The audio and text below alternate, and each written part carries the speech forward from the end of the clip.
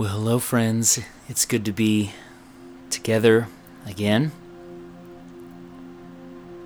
Hope you're well. Hope you are safe. And that you are finding ways to take care of yourself and to take care of one another in the midst of these very, very unique days. Today I'd like to talk with you about emotions. That word just pulls us into something, doesn't it? For some, in particular circles, it's a dirty word, representing part of you that you cannot trust. Something that works against and resists your spirituality.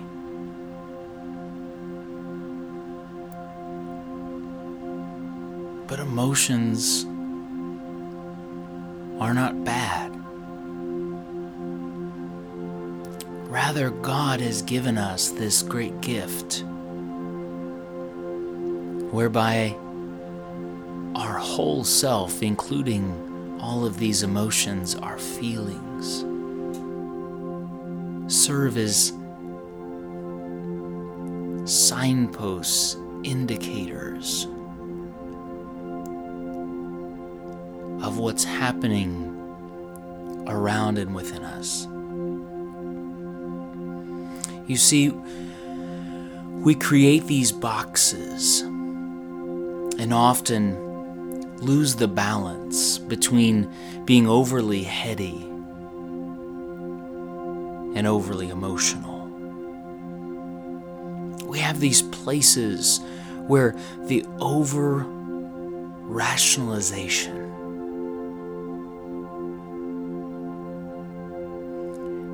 somehow rules the day, that emotions are somehow lesser,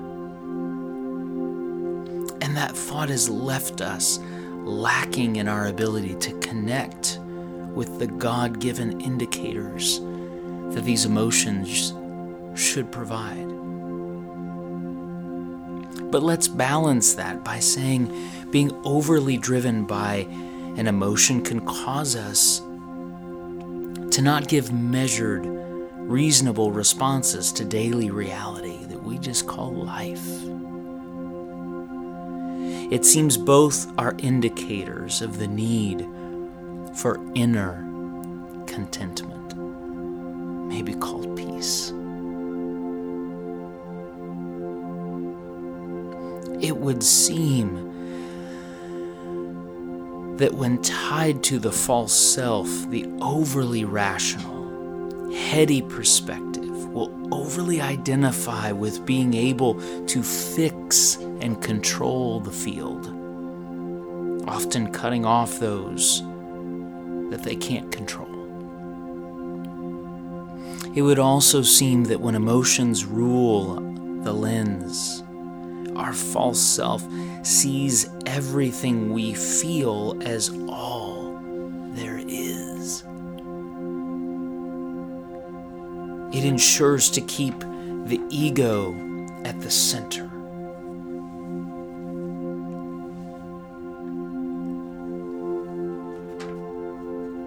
This is the place where maybe you, like me, replay stories over in our mind. And we begin to tell it through the egocentric lens of me, because it always becomes self-referential. So the balance of both of these, I believe, is what Jesus calls our prayer closet.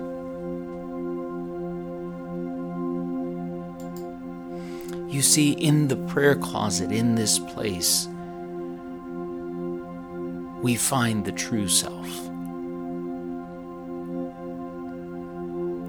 Thomas Merton said, "At the center of our being is a point which is untouched by illusion. A point of pure truth, a point or spark which belongs entirely to God."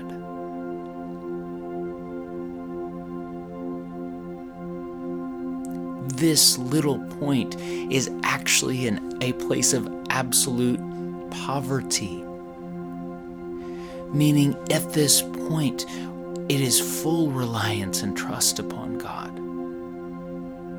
where we are known as we are known. It is like a pure diamond blazing with the invisible light of heaven, and it's in every one of us.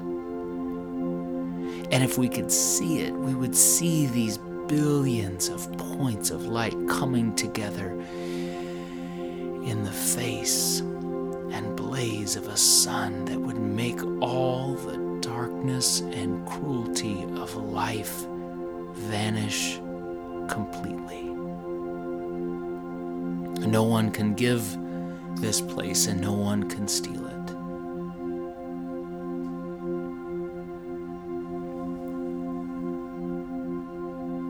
This is the place that Jesus invites us to enter.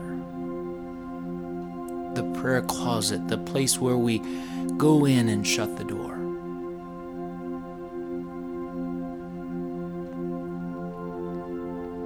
This, to me, is the place where the true self is our only reality, where I'm found as good and beloved. And when we enter this place, we allow that to become the lens wherewith we see everything. We then balance rational, heady thinking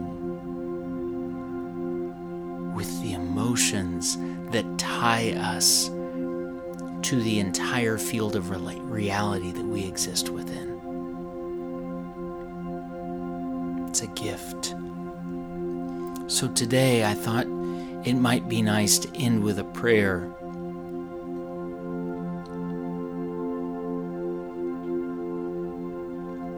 This is a prayer that was written by a man named Pete Scazzero. He says, "I thank you, Lord Jesus, for becoming a human being so I do not have to try to pretend to be God.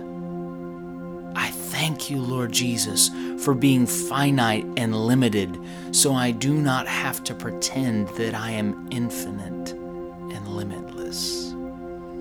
I thank you, crucified God, for becoming mortal so I do not have to try to make myself the immortal. I thank you, Lord Jesus, for lowering yourself and even becoming inferior so that I do not have to pretend to be superior. I thank you for becoming weak so I don't have to be strong. I thank you for being willing to be considered imperfect and strange so I do not have to pretend to be perfect and normal. I thank you, Lord Jesus, for being willing to be disapproved of so I do not have to try so hard to be approved. I thank you for being considered a failure so I do not have to give my life trying to pretend that I'm a success. I thank you for being poor in every way so I don't have to strive to be rich in any way. I thank you, Lord Jesus, for being all of the things humanity despises and fears. so that I can accept myself and others in you.